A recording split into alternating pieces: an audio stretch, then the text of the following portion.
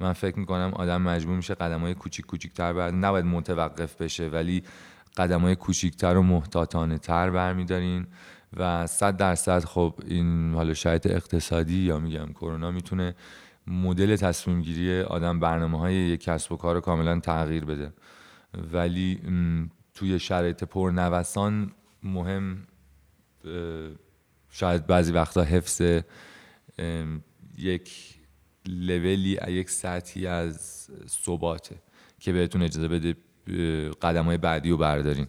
حالا شاید قدم‌های خیلی خیلی بزرگی نباشه ولی همین که این شانس رو به خودتون بدین که بعد از هر قدم بتونین قدم بعدی رو بردارین، خودش مهمه.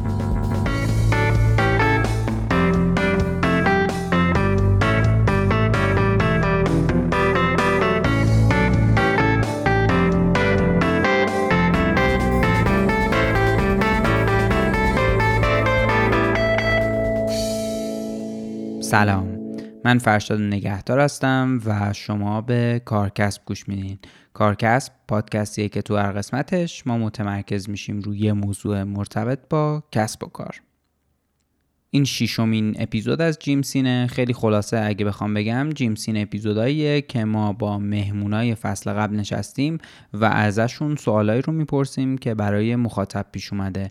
اگه دوست دارین بیشتر بدونین در مورد جیمسین، پیشنهاد میکنم که اولین اپیزود این فصل یعنی داستان جیمسین رو گوش کنین. مهمون این قسمت آقای بهادر ادب هستن. آقای ادب هم بنیانگذار و مدیر عامل آستینن. ما توی اپیزود 8 فصل اول با آقای ادب در مورد مدیریت ریسک حرف زدیم و اینجا هم دوباره ازشون دعوت کردیم که به سوالایی که برای شما پیش اومده بود توی این حوزه جواب بدن. پیشنهاد میکنم که اگه مصاحبه قبلی ما با آقای ادب رو نشنیدین، اول سراغ اون برین و بعد برگردین و این اپیزود رو گوش کنین. اپیزود 8 فصل اول با موضوع مدیریت ریسک. اسپانسر این فصل از کارکسبم شرکت ویماست و من خیلی ممنونم از ویما به خاطر حمایتایی که تا اینجا از ما کرده و میکنه و لینک وبسایت و شبکه‌های اجتماعیشو برای آشنایی بیشتر توی توضیحات این اپیزود میذارم. من خیلی خلاصه مقدمه‌مو همینجا جمع میکنم و این که بریم جواب سوالای شما رو از زبون آقای ادب بشنویم. سلام، خیلی ممنون که دوباره دعوت ما رو قبول کردی و این که این فرصت رو در واقع تونستیم ایجاد کنیم بهادر جان که این سوالایی که برای مخاطبای کارکسب به وجود اومده بود بعد از شنیدن این اپیزود مدیریت ریسک بتونیم به اینا جواب بدیم و این یه ذره ارتباط در واقع نزدیکتری بتونیم بین مخاطب و شما توی این موضوع مدیریت ریسک ایجاد کنیم و یه مقداری هم عمیق‌تر بشیم توی این موضوع مدیریت ریسک. خیلی ممنون که مجدد دعوت ما رو قبول کردی و خیلی خوشحالم که دوباره دارم بات گپ میزنم. خیلی خوش اومدین.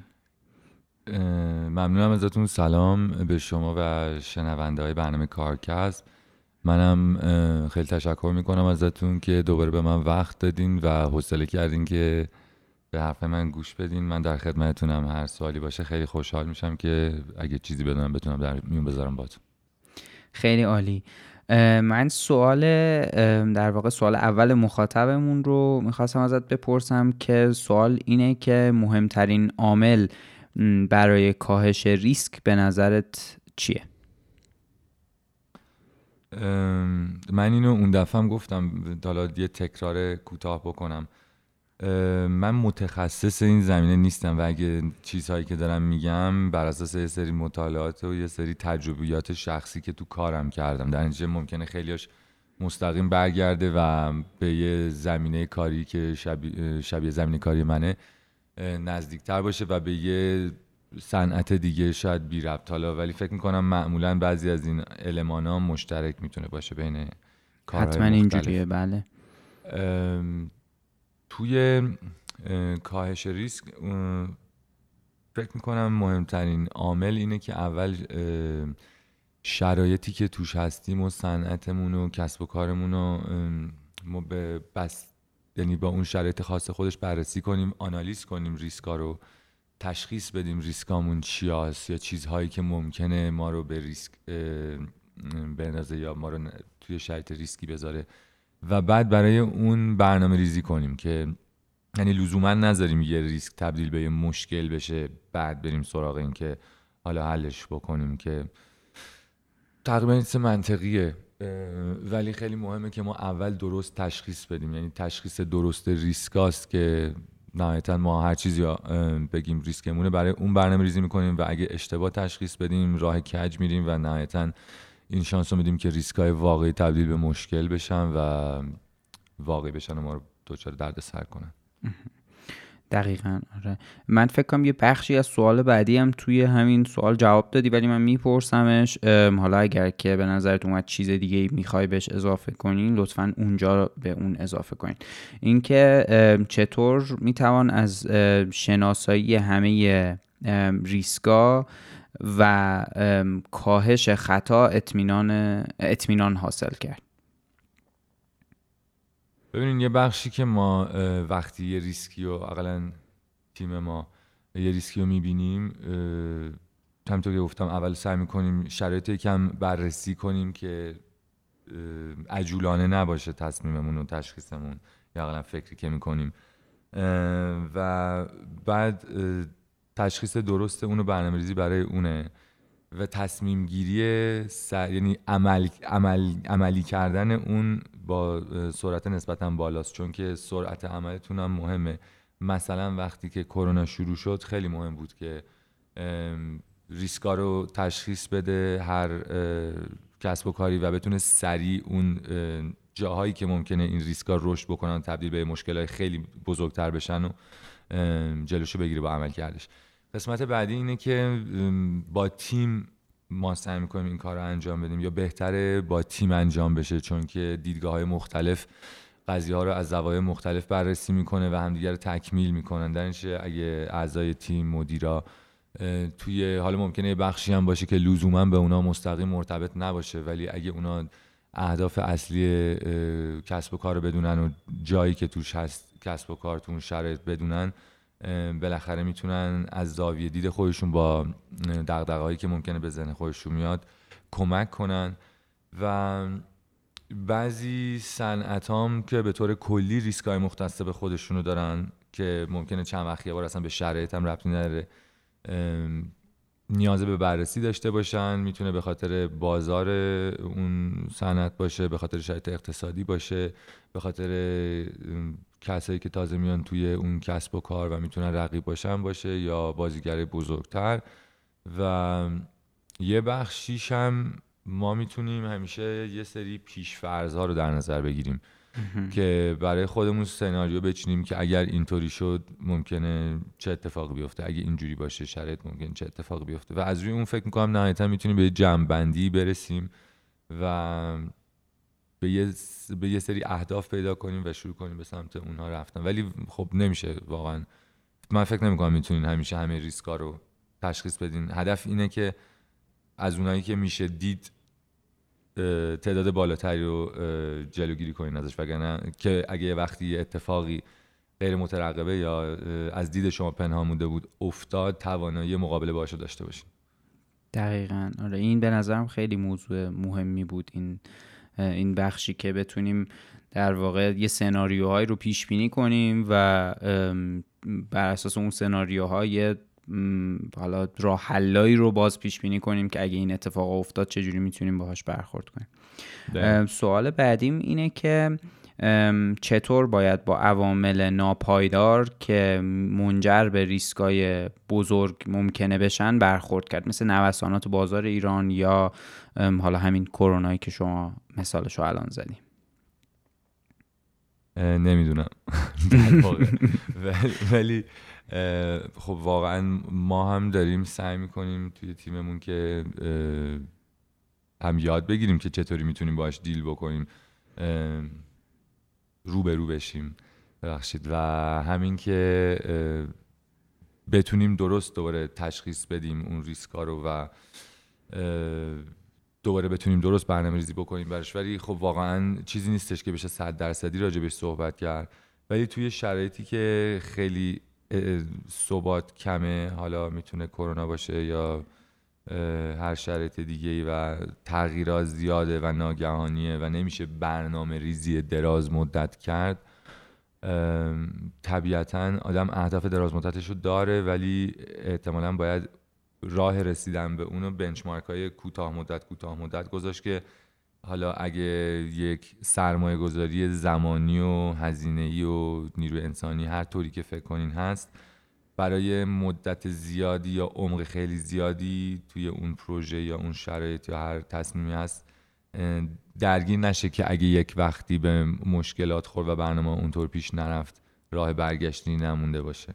من فکر میکنم آدم مجبور میشه قدم‌های کوچیک‌تر بعد نباید متوقف بشه، ولی قدم‌های کوچیک‌تر و محتاطانه‌تر برمی‌دارین و 100% خب این حالا شرایط اقتصادی یا میگم کرونا میتونه مدل تصمیم گیری آدم برنامه‌های یک کسب و کار رو کاملا تغییر بده، ولی توی شرایط پرنوسان مهم شاید بعضی وقتا حفظ یک لولی یک سطحی از ثباته که بهتون اجازه بده قدم‌های بعدی رو بردارین. حالا شاید قدم‌های خیلی خیلی بزرگی نباشه، ولی همین که این شانس رو به خودتون بدین که بعد از هر قدم بتونین قدم بعدی رو بردارین خودش مهمه. آره اتفاقا این که میگی خیلی جالبه، به خاطر اینکه من اون توی شروع کرونا مکنزی مقاله‌ای منتشر کرد که موضوعش اصلا همین برخورد با، یعنی اینجوری بود که چیکار میشه کرد توی این شرایط کرونا. یکی از چیزهایی که اونجا مطرح کرده بود این بود که باید مقاطع کوتاه تر در واقع ایجاد کرد برای کسب و کار و تو مقاطع کوتاه‌تر تصمیم گیری کرد. سرعت تصمیمات باید خیلی بالاتر باشه به خاطر اینکه نوسانات خیلی زیاده و بتونیم تصمیمات رو متناسب با شرایطی که هی داره تغییر میکنه بگیم. اتفاقا این نکته که گفتی به نظرم خیلی جالب بود، چون این اونجام یعنی یاد اون افتادم اینجا دوباره تکرارش کردم. سوال بعدیم اینه که چرا خطرهایی که گاهی ریسک‌ها قبل از وقوع به ما نشون میدن چقدر میتونه تاثیر داشته باشه تو شناسایی و مدیریت اون ریسک‌ها؟ نهایتاً من فکر میکنم که چراغ خطر حالا یا هر چیزی که به ما رو حواسمون رو بخواد جمع کنه به اینکه ممکن ریسکی وجود داشته باشه داره کار خودش رو میکنه، رولش چراغ خطره و داره بهتون علامت میده، ولی به ما بستگی داره که ببینیم آیا میخوایم بهش توجه بکنیم یا نه، یا آیا بهش توجه میکنیم یا نه. مخصوصاً دوباره توی جایی یا مثلا توی جایی مثل ایران که شرایط ممکنه خیلی سریع بالا پایین بشه، یا دوران کرونا که دوباره همین خاصیت رو داره، انقدر اتفاق میفته که آدم ممکنه چرا خطر رو ببینه ولی مدت کوتاهی بعد انقدر اتفاقای دیگه بیفته حواسش دوباره پرچه به اون و فراموش کنه و کاری در موردش نکنه و این همینطور برای خودش رشد کنه و هر مسیری که داره میره رو بره و تبدیل به مشکل کاملا بزرگ بشه برای کسب و کار. نهایتاً به ما بستگی داره که جدی بگیریم اون چراغ خطرها رو و سریع عمل کنیم نسبت بهش، چون واقعاً خطر این وجود داره، مخصوصاً توی کسب و کارهای جوون یا ستارتاپ ها که اتفاق زیاد میفته، سرعت بالاست و به راحتی آدم میتونه به خاطر 2 مشکل دیگه یک مشکل اولیه رو فراموش کنه و دیگه بهش رسیدگی نکنه تا وقتی که شاید خیلی دیر شده. حالا ممکنه خیلی دیرم نشده ولی هزینه حل کردن اون مشکل ممکنه خیلی دیگه بره بالاتر از اونی که میتونه روز اول باشه. پس در واقع جوابتون بهش اینه که ما خیلی بستگی به خودمون داره که چقدر بازه و حواسمون جمعه به این چراغ خطر. مثل چراغ قرمز دیگه، چراغ قرمز هست، حالا یا شما وای میستی یا وای نمیستی، نگاش میکنی یا نگاش نمیکنی. من فکر میکنم سوال بعدیم اینه که هر چند وقت یک بار یه شرکت باید مجدداً ریسک‌های خودش رو ارزیابی کنه، یعنی دوباره بشینه در واقع شناسایی و ارزیابی بکنه. یه توضیح کوتاهی توی اون سوال دومی که دادم پرسین که یعنی دادین که خیلی ربطی نداره، ممکن توی صنعتی ممکن باشه هر بازه هاش کوتاه‌تر باشه، توی صنایعی ممکنه بلندتر باشه، ولی اگه چیزی به نظرتون میاد که بهش اضافه کنین. من فکر میکنم یه مقدار زیادی به صنعت برمیگرده، به شرایط اقتصادی اون کشور برمیگرده شاید، و به اینی که اون شرکت یا کسب و کار تو چه مقطعی هستش. اگه خیلی نوپاس شاید باید خیلی تندتر و سریعتر تو بازهای کوتاه‌تر این ریسکا بررسی بشه، ولی اگه یک شرکتیه که به رشد و بلوغ کامل رسیده و سال‌هاست داره کار میکنه شاید و سیستماشون سر جاشه، پروسه‌های خودشونو دارن، اینفراستراکچر درست دارن، شاید 3 سال یک بارم کافی باشه. ولی یک جایی مثلا مثل یک استارتاپ جوان توی ایران شاید بعد 3 ماه یه بار همه ریسکاشو دوباره بررسی بکنه، به خاطر ترکیب میگم شرایط اقتصادی، صنعتی که توش، طبیعت استارتاپ بودن و بگیم مثلا شرایط کرونا. همین کافی، خود کرونا به تنهایی کافیه که اون بازه خیلی کوتاه‌تر بشه. من فکر میکنم 3 ماه یه بار برای شرکت‌های جوونی که تو ایران هستن شاید ما این کارو سعی میکنیم بکنیم، در واقع ناخودآگاه برای ما اتفاق میفته، چون اینقدر اتفاق زیاد میفته که مجبوری دوباره بشینی و دوباره بررسی کنی همه چی. دقیقاً. سوال بعدیم اینه که فناوری‌های جدید، تکنولوژی‌های جدید موجب افزایش ریسک میشن یا کاهش اون، یا اصلا ربطی بهش ندارن؟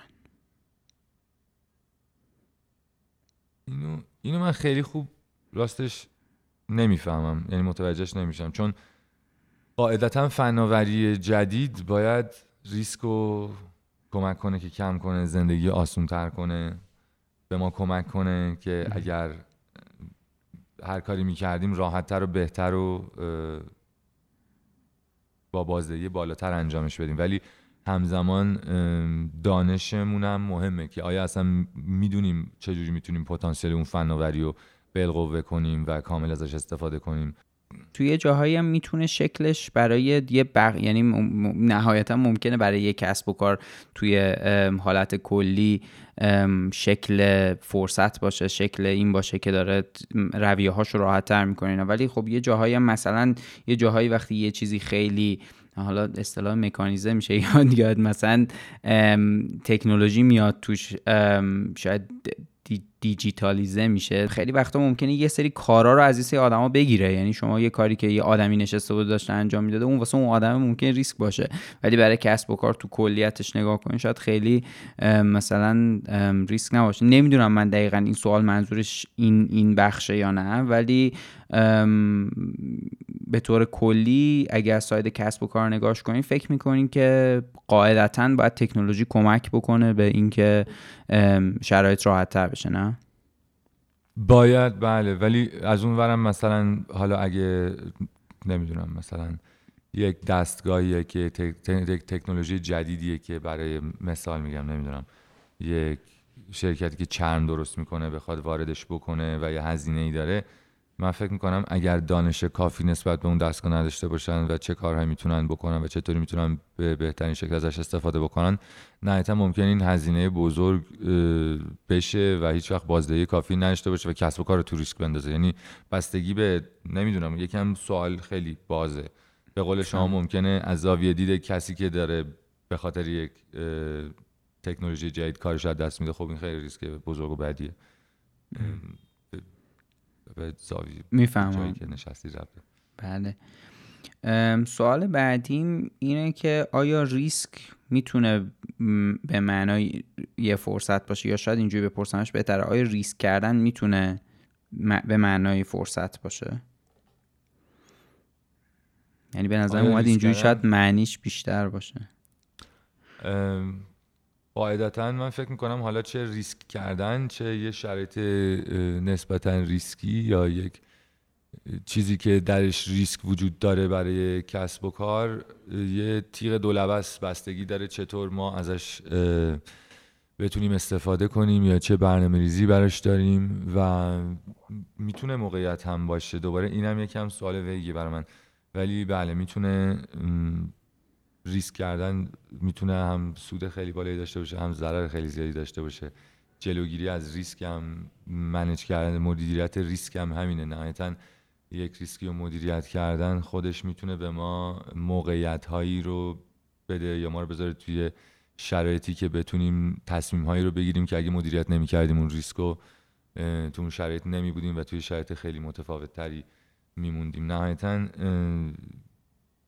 مدیریت ریسک من فکر میکنم کمک میکنه که ما اگه بتونیم خوب انجامش بدیم به خودمون فرصت قدم‌های بعدی رو میدیم، به خودمون فرصت آرامش بیشتری داشتن رو میدیم، چون نهایتاً هر کسب و کاری بالا پایین داره و استرس‌های خودشو داره و اگه ما بتونیم ریسکایی که واقعاً لزومی نداره باشن و قابل مدیریت هستن و مدیریت کنیم، حداقلش اینه که به خودمون فرصت میدیم که تصمیم‌های بهتری بگیریم.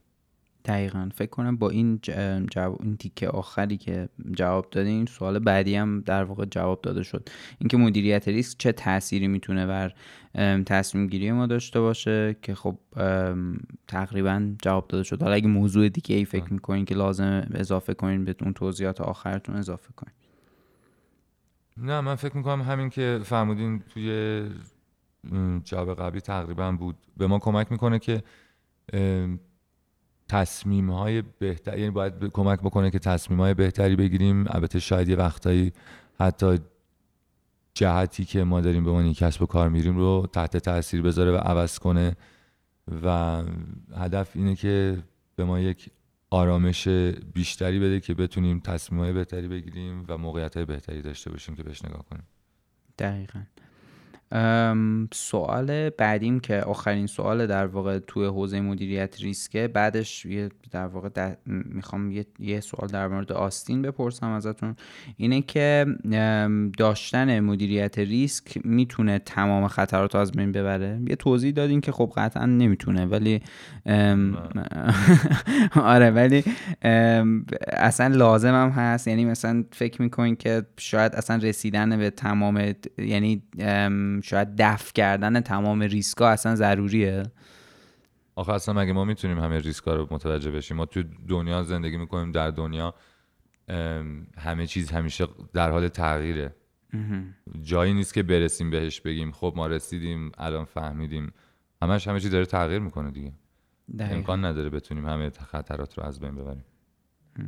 من فکر میکنم حتی اگه بتونیم همه خطرات رو از بین ببریم، باز اون انرژی که میذاریم روی این که همه، یعنی برسونیمش به صفر، باعث میشه که تمرکز از یه جاهای دیگه ای برداشته بشه، یه عالم منابع صرف یه چیزی بشه که حالا ممکنه، یعنی یه توضیح دادین که توی خودمون اپیزود اصلیمون که شما یه جاهایی به این نتیجه میرسی که این ریسک باید بذارم به برخورد بکنه، به خاطر اینکه مثلا شاید مثلا اهمیتش کمه یا پیامدهایی که میتونه برای ما بیاره پیامدهای خیلی جدی نیست. من فکر می‌کنم بعضی وقتا اصلا ممکنه، ببخشید نه خواهش می‌کنم بگین، بعضی وقتا ممکنه اصلا در اون لحظه توانایی مقابله با اون ریسکا رو نداشته باشین. ممکنه 10 تا ریسک رو می‌بینین ولی می‌بینین 6 تاشو میتونین حل کنین، بعد با 3 تاش 4 تاش زندگی کنین تا مثلا 2 ماه 3 ماه. نه اینکه میخواین، خوشحالین از این، ولی شاید مجبورین. میفهمم. بله. سوال بعدیم در مورد آستینه. من فکر کنم اگر که توی این مثلا یه چند تا مثلا مثال هم داشته باشین بزنین خیلی خوبه. اینکه شیوع کرونا چه تأثیری بر مدیریت ریسک توی آستین داشته؟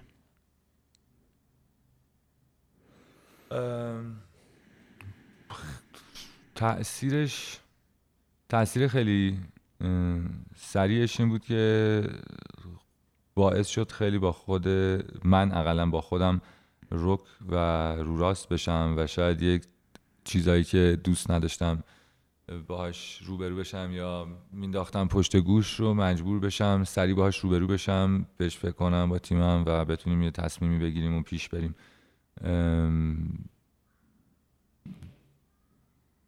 چطور بگم؟ مثلا یه لایه‌ای رو از بین برد که اولویت‌ها رو بدون تعارف مشخص کرد و وقتی اولویت‌ها مشخص میشه و یهو می‌بینیم ممکنه کل کسب و کار به خطر بیفته، شما تصمیم میگیرین. یعنی دیگه یه چیز بزرگتری در خطر میتونه باشه و شما یه ساید دیگه از خودتون، یه طرف دیگه از خودتون که شاید فکر نمی‌کردید هست یا نمیدونستید انقدر سری میتونه بیاد بیرون رو میبینین و به خاطر حفظ کسب و کار یه وقتایی مجبورین شاید یک کارهایی یا برنامه‌هایی هم که حالا جدا از این حرف من که 6 ماه هم 2 ماه هم بهش فکر کردیم براش برنامه‌ریزی کردیم بذارین کنار، با اینکه ممکنه شخصا خیلی دوستش دارین و فکر می‌کنین خیلی جالبه و خیلی فلانه، ولی نهایتا اگه اون کارو بکنین ممکنه به کل برند ضربه بزنه یا به کل کسب و کار ضربه بزنه. و برای من تجربه خوبش این بود که وقتی که این تصمیم گرفته شد یک حجمی از استرس که با هم بود کمرنگ شد و شاید برای معدود دفعات، چون معمولا من ریسک میکنم برای معدود دفعات دیدم که اون آرامشی که به خاطر چطور میگن این نوع تصمیم گیری آدم میتونه تجربه بکنه برای کسب و کار لذت بخش بود واقعا. ولی کرونا 100% مثلا برنامه رویدادهای ما که تو فضای فیزیکیمون بود رو کاملا ما برنامه‌مون بود مثلا خیلی کمش بکنیم، ولی به صفر رسید، یعنی تعارفو گذاشت کنار و صفر شد. یا واقعا یا ما توی اون ابتدا مخصوصا که همه خونه بودن توی نوع محصولاتی که میخواستیم بفروشیم اون موقع باید سریع عکس العمل نشون میدادیم و تغییر میدادیم، چون که شما احتمالاً سال بهار 99 فکر نمی کنم آدمای زیادی مهمونی میرفتن یا میرن یا کلا در سال 99 در نتیجه محصولی که شما نیاز داری فرق میکنه، بیشتر توی خونه‌ای، بیشتر دور شاید خانواده‌ای، پس لباسایی که میپوشین اصلا با لباسی که میرید سر کار یا مهمانی فرق داره، سرگرمیاتون متفاوته، همه چی فرق میکنه و این جالب بود دیگه برای ما، چون باید به این شرایط احترام میذاشتیم و باهاش مچ سعی کردیم دقیقاً سعی کردیم تمام چیزایی که برامون ارزش‌های اصلی و مهممون هست رو حفظ کنیم، حالا از نوع کارمون، تیممون و چیزایی از این قبیل، ولی از اون طرف هم یک سری اتفاقات و چیزها رو که به ما نشون داد اولویت نیست گذاشتیم کنار که بتونیم با شرایط وفق بدیم خودمون. این بخشای مثبتش بود. چیزی منفی هم که ندیده باشینش و مثلا تحت تاثیر کرونا یعنی ضربه بهتون بزنم ممکنه مثال براش داشته باشین؟ مطمئناً، ولی من چون سعی میکنم اتفاقای بعد فراموش کنم چیزی زیادی سیستم دفاعی بدنم اتفاقای بعد فراموش میکنه. ولی نه، خب مثلا توی سال کرونا مدیریت تیم‌ها خیلی سخت‌تر از شرایط عادی بود، به خاطر اینکه هم تیمیات همکارات استرس دارن و حالا ممکنه بعضی از بچهای تیم ما جوونن با خانواده‌شون زندگی کنن، استرس اونا رو دارن، اینی که کی دورکار باشن کی بیان، مخصوصا کاری مثل ما که امکان نداره بتونین 100% همه رو دورکار بکنیم. به خاطر چی؟ به خاطر اینکه یک بخش عملیاتی داره، محصول میاد باید عکاسی بشه، سفارش هست، انبار هست، باید ارسال بشه، مرجوعی هست، بالاخره یه عده‌ای باید بیان سر کار به طور فیزیکی و این مطمئنم که نه فقط برای تیم‌های مدیریت ما سخت تر بوده از شرایط عادی، بلکه برای افرادی که تو این تیم‌ها فعالیت می‌کردن هم استرس بیشتری داشته. کلاً سال پر استرسی بود، حتی آدم ممکنه فکر کنه دیگه استرس نداره، ولی همینی که انقدر تو ضمیر ناخودآگاه هممون اومده دیگه فراموش می‌کنیم، ولی میری بیرون اینی که دست نزنی به این دست نزنی به اون، این یه لولی از استرس رو داره به طور 24 ساعته وارد میکنه که دیگه نسبت بهش تقریبا بی‌حس شدی، ولی وجود داره. دقیقاً. و یه سوال به عنوان سوال آخر که این ربط به مدیریت ریسک نداشت، ولی من فکر کردم که نهایتاً چون میشه بهش، یعنی مستقیم به مدیریت ریسک ارتباط نداشت ولی غیر مستقیم میتونه ربط داشته باشه، اینه که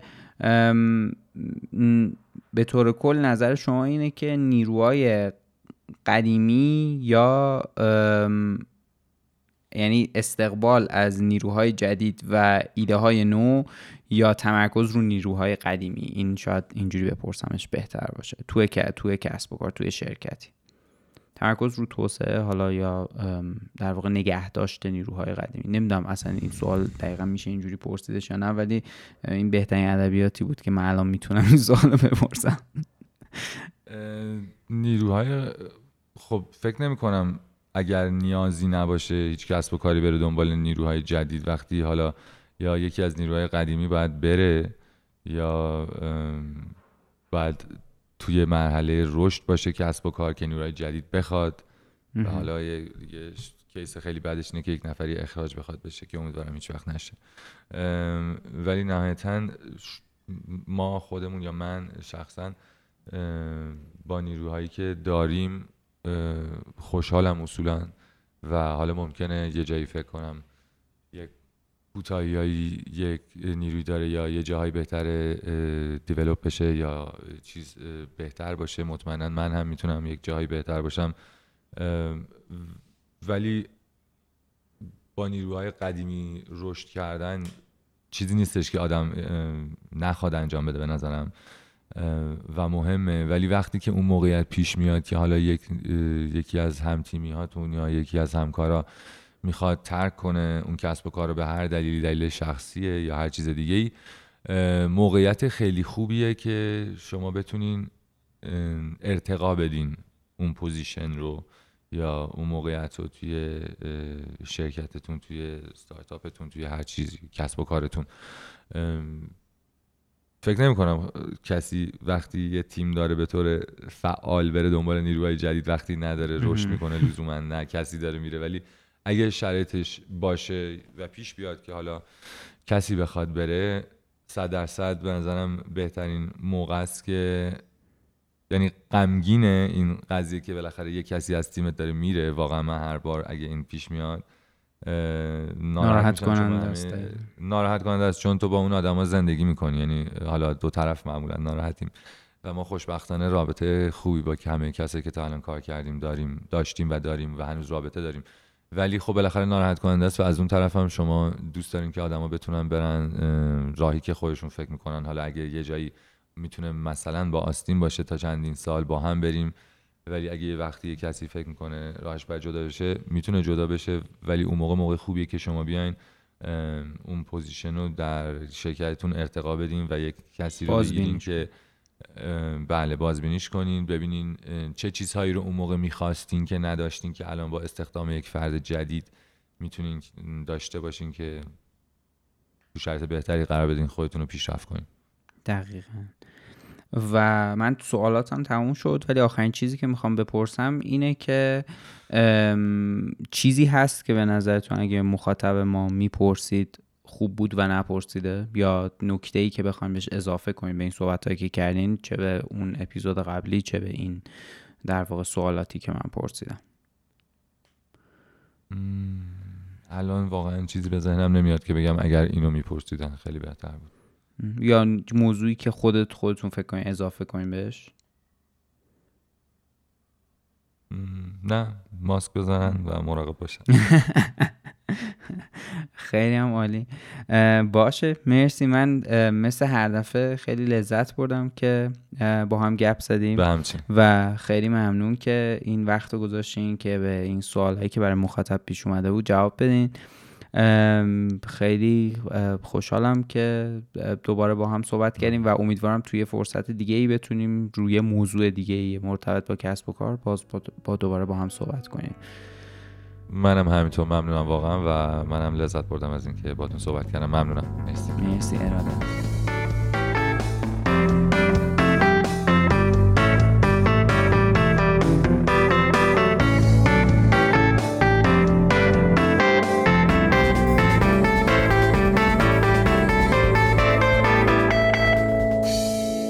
این 6مین اپیزود جیمسین بود که ما با آقای بهادر ادب نشستیم و ایشون به سوالایی که برای شما پیش اومده بود توی حوزه مدیریت ریسک جواب دادن.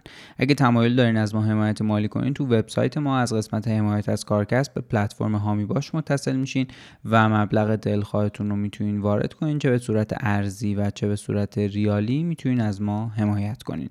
خیلی ممنونم از همه کسایی که به هر نوعی از ما حمایت میکنن. همونطوری که همیشه گفتم بزرگترین کمکی که میتونین به ما بکنین اینه که ما رو معرفی کنین به دوستانتون و اینکه نمیدونین چقدر این موضوع عامل موثریه توی رشد و توسعه یه پادکست. تو شبکه‌های اجتماعی ما رو دنبال کنین، توییتر، اینستاگرام، لینکدین، کانال تلگرام و یوتیوب کارکسب رو میتونین با سرچ کردن کارکسب به فارسی یا به انگلیسی KAARCASP ما رو پیدا کنین. وبسایتمون هم همینجوری نوشته میشه karkasb.com. تمام کارهای گرافیکی که از کارکسب میبینین کار ایمان میرزا علیخانی و آرش افشاره. ویدیو مصاحبه ها رو شاهین بهنامیان ضبط و ادیت میکنه. موزیک کارکسب و رها ثابتی ساخته. همه کارهای حوزه آیتی با مهیار کاکایی. ادیت و تنظیم خود پادکست و با نامی جمشیدی مقدمه. الما سادات همه کارهای پشتیبانی رو انجام میده و ایران جعفری پشت شبکه‌های اجتماعی مونه. دمتون گرم که به کارکسب و کلا پادکست فارسی گوش میدین و امیدوارم که هر جا هستین خوب باشین.